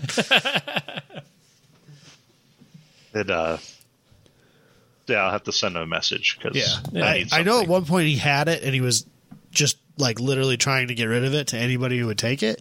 I don't know if he still has it or not, but at one point, because he put a daily, I think, on. Yeah, the other ones are like Aviair or something like that. They're all like $2,300. Yeah, I think he put a daily dry sump on it. Daily? Okay. Can't remember. I don't remember. He has, but he put it when he bought the LS3 that's in his car now. It just came with a regular oil pan, and he bought a full-fledged dry sump to put on it while he was there. Yeah, so the plan is run GLTC, and then any race that we drive by Iowa, I'll just come and force Robbie to go. Yes. Be like, weird, there's a spot on this trailer. All right, I'm in. That works out. Are you going to Laguna? Do you take Robbie? I don't know. Are we going to Laguna? No, we're not going to Laguna. Robbie, let's go to Laguna. No. Bro. Finances. I mean, we could not making it happen. We could RV it to Laguna. Tickets are going to be free, Robbie. Yeah, there are basically. people tickets that they people can't sell. Are already trying to sell tickets are. at less than face value. How about this? We'll RV it and we'll split the gas there and back. Well, Omni. So here's the. Yeah, I'll say. So the Omni is running off of 6 psi. Wastegate manifold pressure. I don't know how you're gonna turn that down enough. Well, if the dyno's not there, how are we gonna police that? Right. No, that's fine, but it'll be at Laguna. I'm gonna hang out right behind Robbie, and then as soon as a checker flag comes out, see ya. Sounds about right. It's when we used it, so we bought it to do lemons racing. I know you've seen it, right? So yeah, I looked at it long and hard when it was for sale because I was like, "Oh, this thing's got like $7,000 in AN fittings on it." Yeah, yeah, it's like it's. I have a picture. I'll send it to you because we were in the pit it's at the mechanics right now, and it's got 3 fuel filters underneath the car and 2 pumps. Why? Why does this thing need 2 fuel pumps under the car and 1 in the tank? Weird. So when we did a lemons race at pit race, and we ran it on just 6 psi, and I can go 45 minutes on a tank of gas. So on 10 gallons, it uses 10 gallons in 45 minutes. And then my buddy, maybe 10. It doesn't seem that bad. It's not great, but it's not terrible. No, it makes 300 wheel. Yeah. Well, no, that's on 18 pounds of boost. I don't know what it makes on 6. I just know it's super rich because on D-cell it shoots a ridiculous flame out the side. Hell yeah. But my buddy could go an hour and 45 minutes on the same tank of gas. That's good. That's good. But he was I don't know, what was I doing? 110, 113s, and he was doing 130s, something like that. Oh, yeah. Oh, okay, well that's. But the thing's a riot because I don't care about it. So there'd be 5 cars going into a turn, and I'm like, I'm dive bombing you to the inside, and I would be 1 tire on the pavement and just hammer it, and it would just the quaif would engage and just pull me all around the corner. That's got a quaif in it? Oh, it's got everything. Name something that an Omni has. Man. Suspension. That's the only thing you're missing. It has Coney yellows. Yeah. Man. But it has a Watts link bar in the back. Oh, it's got a PT Cruiser Watts link in it, huh? Yeah. Fancy. That could be in your garage. Yep. If anything, I should just jack the one I have up, pull the coilovers off of it, and give them to Jason. You have coilovers on yours? I have custom brand new, basic. They have less than 50 miles on them. 2-way, ER line BCs. I mean, I know a poor guy that's got an Omni. Use them. The goal at Heartland is you're literally driving it in HPDE. I'm not driving it. Yeah, you're driving. I'm not driving it. Nobody even knows if you can drive anymore. That's why I don't want to drive it. I feel like that's a death trap for me. It's not. It's got a full cage. That's not the point, but it's I like. There's never been a car you've been more comfortable with. No way, dude. I'd be terrified of that just car. like jumping into your own car. I'd be so scared of that car. No way. If he can drive it, I won't be able to sit in that seat and drive it. It's on a slider. Fuck. Yeah, it's an endurance car, man. Yeah. I thought for sure it wouldn't be on a slider. That sucks. How convenient. I won't have a helmet. It's fine. You're driving it. Oh, weird. I have extras. We definitely have helmets. I'm not driving that car. Spare balaclavas, you'll be fine. I'm not driving that car. You're driving. Okay. Nope. But yeah. What else? What other questions you got about me? I mean, I feel like we just talked about what you had for summer. Yeah, getting into the rallies and stuff like that. That's almost like another show. That's absolutely another show. Yeah, that's some crazy shenanigans. Yeah, yeah. Where were you at, and why weren't you at dinner with us? Well, first of all, no one invited me. That's part of it. That's his job. But second, if you expect Robbie to do that, I'm not inviting him. First, if Robbie got in, it would be way too not Midwest. Robbie can't invite me to something he got invited to. That would be so rude. And secondly, I was at my grandparents' house that weekend anyway. I was 3.5 hours away. I wouldn't have been able to make it anyway. This is normal. This is how Robbie says too. He's like, "Oh, you're at the machine shed. Thanks for the invite. Are you in town? No, we're in South Dakota. I know. I already knew this. Yeah. Thanks for the invite, anyways. Yeah, I mean, it's just nice to be invited. I'm gonna say no, but it feels nice to be invited. Yeah. I didn't even say no. I said yes, and I drove a half hour to go see him. Yeah, you did see him. Yep. It was nice. I'm still waiting for my invite to the trucking museum. Yes. Oh, we can get I want this to go anytime. to that. Anytime. We were there. We had private tour. I know, that's what I want. When do you want to go? When are you On the going way to come out on the way to Heartland. That's literally the opposite direction. It'll be at work because I'm probably not even going to take a day off for Heartland. So he was with us since too. It's a Saturday, Sunday. They get trip. all like flustered on how I introduced him. Yep. Like everywhere we went, I'm like, "Hey, anywhere in Iowa?" I'm like, "You're with the most famous guys from Iowa right now." And his wife gets like all red. She's like, "You just introduced me to everybody from now on." So they got married at somewhere in Iowa City, I think. Yeah. We went to their wedding and then hung out at the Graduate and all that stuff downtown last October, something like that.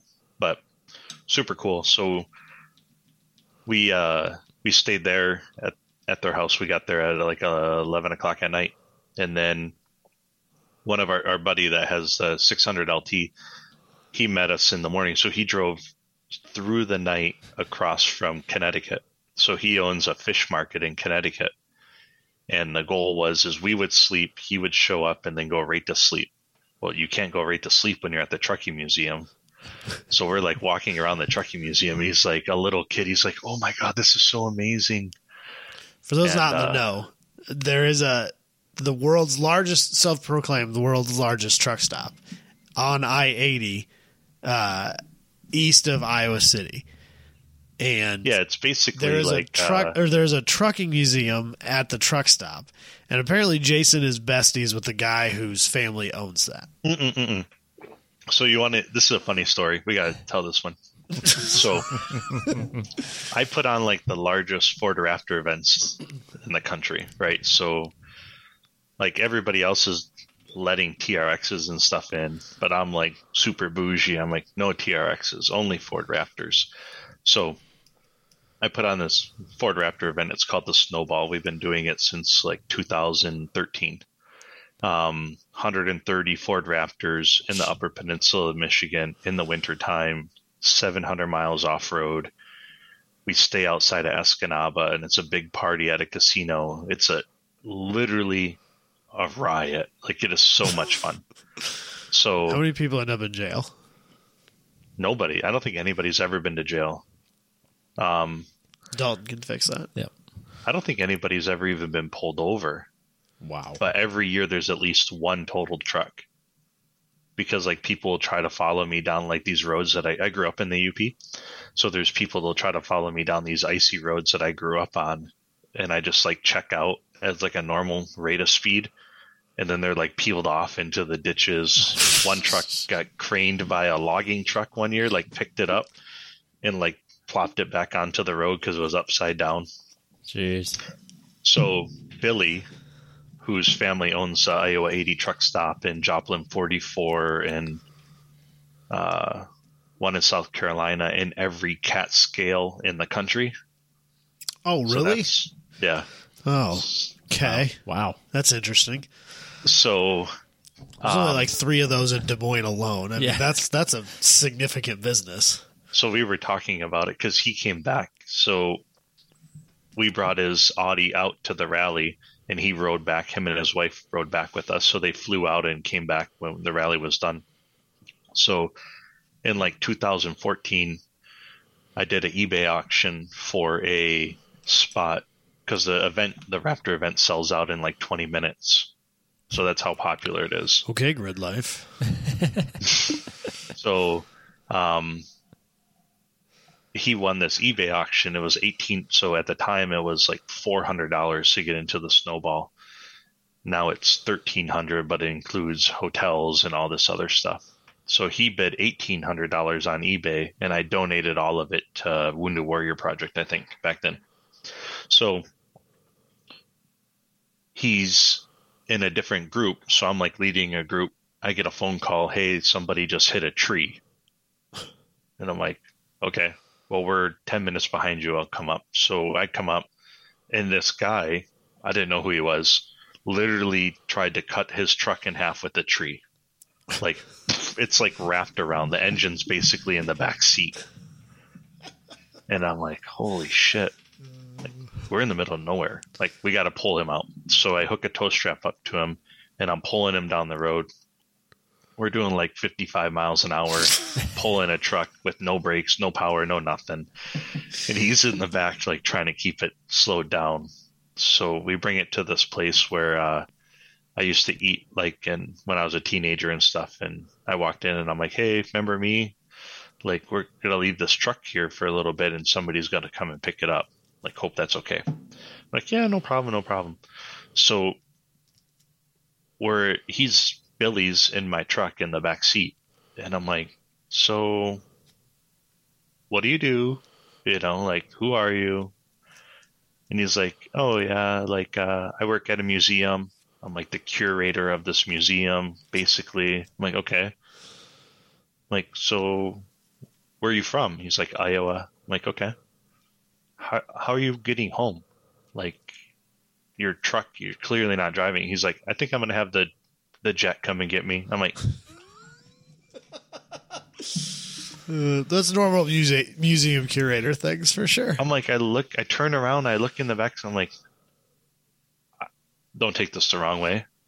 I thought you're fucking homeless. And he's like, no, we have two jets. I'm like, so I'm sorry. What do you do again? Art museum, maybe? He's like, yeah, I run a museum, a trucking museum. I'm like, a trucking museum? He's like, yeah, for the Iowa 80 truck stop. I'm like, okay. He's like, my family owns the Iowa 80 truck stop. And I'm like, that's why you have two jets. Jesus. Okay. So this is how we met him. And his wife is Ashton Kutcher's cousin.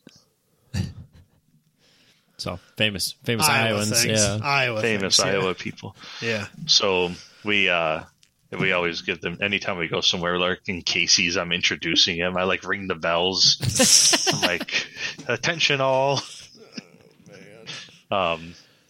But yeah, it's pretty cool. But we've had some wild ideas, like do like food options, like go use his private jet and go to like Maine, get a lobster, and then go to like Nebraska, watch a cow get slaughtered and get like beef, and then go to like Alaska, get crab legs, and then end up in like Vegas and cook it on a rooftop thing with like a select group of people. And I'm like, Billy, this is what we need. We need a price on how much it's going to cost to use the airplane. And he goes, I'm going to say what you tell me all the time. If you have to ask, you can't afford it. Like, so we should just do it, is what you're saying, right? We should just do this. And he's like, we're not doing this. Shit. Fine. But That's serious fuck you stuff. Yeah. So when we were driving back from, I don't want to get into other businesses' business, but when we were driving back, I was like, we had nothing to do. Like, it's 12 hours probably from Denver to whatever, Davenport, whatever you want to call it. Yeah. And I'm like, so how much money do you guys make per way? It's like basically half. Like, wow. So you're paying for all this gas. He's like, no, I already gave you money to ship the car. We're good, right? I'm like, yeah, we're good. That's fine. But that's wild. I don't think they make a ton of money. I mean, obviously the truck stop is good. Yep. Yeah. But I think they have 2 airplanes to fly mechanics all over the country to fix weigh scales. Well, Ryan Seiler used to do that for a living. For them? No, but he used to work for a company that did like scale calibrations and stuff that. Because all around here, all the grain elevators have scales and stuff like that. So he used to work for a company that did that sort of stuff. So it's pretty crazy. Yeah. Oh yeah. Well, my wife is texting me, wondering where I am. We just got started. That means the apple orchard's over. Well, yeah, it's getting pretty dark out. My free ride without her bothering me. Is she in the driveway? No. In your Pacifica? The door's not working again. No. Come on. Don't put that on me. I put all the hinges on it. Leave me alone. He put brand new hinges on his McLaren, too, and still have problems. But I don't own a McLaren. Look what happens. But you could. Could I, though? If you sold everything. Even still, dude. It's not that expensive. It's just payments. It's just a payment. The equity I have in my house would not pay for a down payment on the cheapest McLaren you'll find me. I think the cheapest one I saw was like 80. Yeah, it's just Corvette money at that point. You get a 12C for 80 and put a motor in it every day. That's actually like one of my thought processes is if I get rid of the 720, I'll buy a 12C with some crazy built motor because they're cheaper. Right. So instead of being 60 grand, they're 18 grand. Just put an LS in it. Yeah.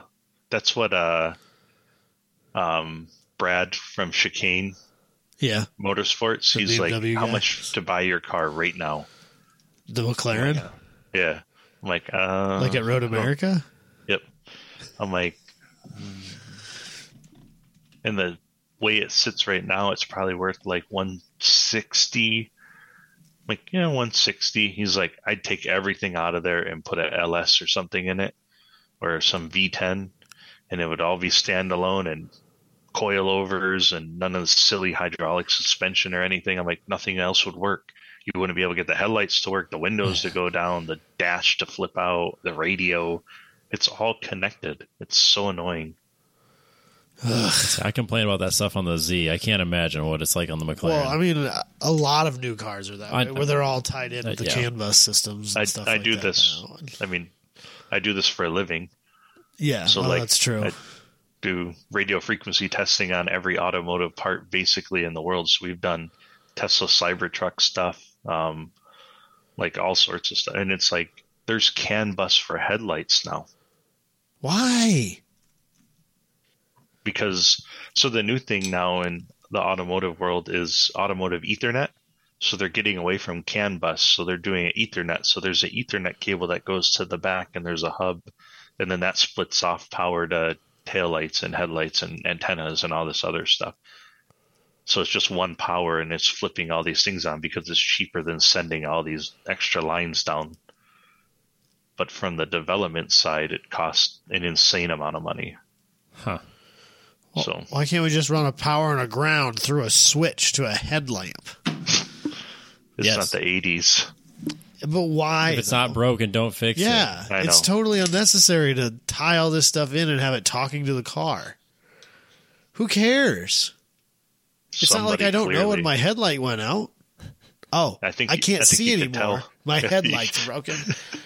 Yeah, weird. It's dark. It's not like I needed to tell me that in the dash. I know. But you got to be on the right screen, otherwise it won't tell you at all. Well, that's true. If it's in track mode, you won't know either way, Robbie. Yep. You won't. You'll be in the dark. Oh, boy. Literally. It is getting late. But yeah. Took him a minute there. But Jason, thank you for coming on and sharing about your super fun summer. Yeah, it's not over. So hopefully it's... hopefully I think from here it can only get better. I got it you. was really. I'm not even like I got this you. is like IKEA. This has got to be real wood, right? There's some IKEA. wood in there somewhere for sure. This is real wood. Stole it from my ex-girlfriend. That's not entirely true. I didn't steal it. I just never gave it back. She didn't come get it, so yeah. Possession becomes 9/10 after a year. Yeah, we've had this more than a year. It's pretty soon we're gonna have a race car. Yeah. I should really talk to Booney about that. When we were at dinner, I told Robbie, I'm like, look, like, call him up, get a number. I'm not saying I got money, but like, I mean, there's a number. I know there is. Get a number. Everybody's got a number. What's that number? When you're used to dealing with McLaren things, that car probably doesn't look that bad. No, it looks fine. Reliability-wise, cost-wise, all those things. It's as reliable as McLaren. It's not any worse. Definitely not worse. And it's GLTC legal, I heard. It is not. That's not even kind of true. What about street mod? No. It wouldn't even be unlimited. It'd be super unlimited. It's super unlimited because it doesn't have a VIN. No, that's a different thing now. They changed the rule. Did so they? Now as long as it's based on a car that has a VIN, it's allowed in. Yeah, but that isn't based on a car. It is. Miata. It's based on a Miata. No, it's not. Yeah, sure it is. It's not at all based on a Miata. You took the engine first, then you built around There's it. It's a literally Miata nothing engine. Miata on it except the engine. No, the engine's not even Miata anymore. What about it? Now it is. Did you put the factory motor back in it? Oh, it's 2.5 liter. Yeah. So it's a Ford Fusion. It's a Ford Focus. It's a Ford Fusion. Perfect. You put headlights, taillights, turn signals, a horn, and an odometer in that bad boy, and I promise you I could get that thing road legal the first try in Boone County. Oh, Let's do it. That'd be and awesome. I'll rally it. That would be awful. I almost bought a Radical RXC. That'd be all right. I can't imagine those are any good on the road either. Rooftop one. No, they're terrible. But I mean, it's not like a race car McLaren is all that much better either. So, in a very different life, when I was searching for a car, and I ended up buying my Audi TT, which was a thing. I like how he turns away. He doesn't even want to talk about it. Nope. I test drove a Lotus Elise. Like an Exige or Elise? An Elise, yeah. And the only reason I didn't buy it was because at the time I was traveling for work full time, and I was doing like thousands of miles a month, and this car had no radio, no heat, no air conditioning, and I was like, this is too far. And so basically a McLaren. Well, yeah. But that was terrible enough on the road. I can't imagine like what a Radical would be. Yeah, I talked to a guy that or an so Atom. There's a guy in Chicago. He puts on an Ultimate Road Rally. He had one. Yeah, that's the one I was thinking about buying because it was already registered. Right, and it's like basically just like cavitates down the road. No, thank you. But then when you get to the track, you're killing people. It's all about the little sacrifices in life. Now we're back on. You know, it sounds great. I assume that's what it's like in an aerial Atom and stuff like that too. Has to be. One of the guys that's coming to the next rally that I'm putting on in November just put a bid on a Atom 3 on Bring a Trailer. I think he won it. $45,000. Was that it? I think so. That doesn't seem reasonable. That outrageous. He tried to get me to comment on if I thought it was acceptable or not. I'm like, honestly, I've never even looked at these things. They look cool. That's all I know. I will never. Anytime I think of an aerial Atom, I think of the picture that came from One Lap. Like, I don't know, it had to have been almost 10 years ago now. And it had the trailer behind it. And it was pouring. It's pouring rain. They're driving like through East Texas thunderstorm and like lightning and shit. And the dude's passed out in the passenger seat. And like the level of exhaustion that you would have to achieve to be able to sleep in an aerial Atom in a thunderstorm. That's One Lap. And that's why I don't want to do One Lap. It's amazing. Yeah. Which one of you is doing it with me next year in the Beamer? I'm down. Roberto. When is it? Are you signed up? So I got in last year when we were at Watkins Glen, and I turned it down at the very last minute because nothing I had was going to be ready. I didn't want to take the McLaren. You didn't want to be racing next to Andy? Yeah. I don't know. Is it open yet already? It's already sold out. It's already sold out. Oh, it is? Mm-hmm. Yeah. I'll put my name on the They wait announced list. the mileage, but not where. Where? So I already paid for last year. I told them just roll it over to next year. Oh, see. So I'm probably in. Probably. I guess you're going to do One Lap again, Robbie. That's in May. Yes. I'll be in France in June. It's fine. Maybe I won't be doing much racing next year besides one lap. I don't know. We'll figure it out. Yeah, it's fine. We got time. Yeah. Your new McLaren's going to be Next year, sick, yeah. My plan is to use the Beamer for most things. Or the Omni. Omnis have a very illustrious history in one lap. That would be terrible, but the content would be good. It's only got one seat. We have plenty of time. I don't know how to. There's like wait until you drive it, Adam, and you'll see why there's no seat in the passenger side. It's got like this 1980s center stack of switches. Oh, does this still have the factory center console? No. Damn it! I want to know if mine is broken or if that's normal. So the center console, we talked about this a million years ago with my car, but the center console, the top of it where you put your hand slides forward and backward. Yeah. And to get it to slide forward, you just grab it and pull. But to get it to return back to its normal back position, you have to engage the parking brake. That's weird. And I don't know if that's a feature or if it's broken. It doesn't seem quite right. So there's already 42 people on the wait list. Yeah, that's usually how it goes. I think 50 is a pretty common number for a wait list. I was 35 last year and got in. Yeah, a lot of people drop out. Yeah. Again, it's just like Grid Life, where everyone buys Life. tickets right away, and then they can't make it, and they sell them anyways. That's why you never need to buy tickets early anymore. You should have let me know this before I bought tickets. I also didn't know that I'd get a free one for getting that trophy. All right, that's Grid Life's fault for not telling you that. well, that's also, I think, maybe the first Spirit of Time Attack they ever did. No, because Cal got one at Midwest Fest. Oh, that's right. Yeah. They've been doing it maybe all year this year. Yep. Guess Jabay finally listened to me. About time. Yeah. So, couple weeks we'll be in Heartland. Yep. Can't wait. Looking forward to it. We can't drag race this year. Adam will be rocking the Omni. No drag racing this year. No? No. Oh, I was hoping we could see what the Omni could do That'd on be 18 awesome. pounds. Yeah, I want to see that. Blow up a differential, probably. No, it's that Oh, Quaif. it's a It's fine. Quaif. Eh. I just dropped that thing from whatever the red line is. My favorite thing about driving it is no matter what you do on that car, you could total that car. Still cheaper than one brake rotor on the McLaren. Oh, for sure. He's not wrong. So I drive it like I don't even care about it because I don't. It's great. Yeah. How many messages do you got there, Adam? That's the first. I don't know why that came through. Oh. It's weird. That was delivered 19 minutes ago, but it just vibrated my phone, which is on Do Not Disturb, so it's not supposed to do that. Huh. So I don't know what that's about. Maybe she sent it twice. I don't know. Oh, Jess is texting Alex, so I don't have to worry about it. Yep. They're chatting about what we're going to eat for dinner in 2 weeks. Ooh, something fancy. Sushi.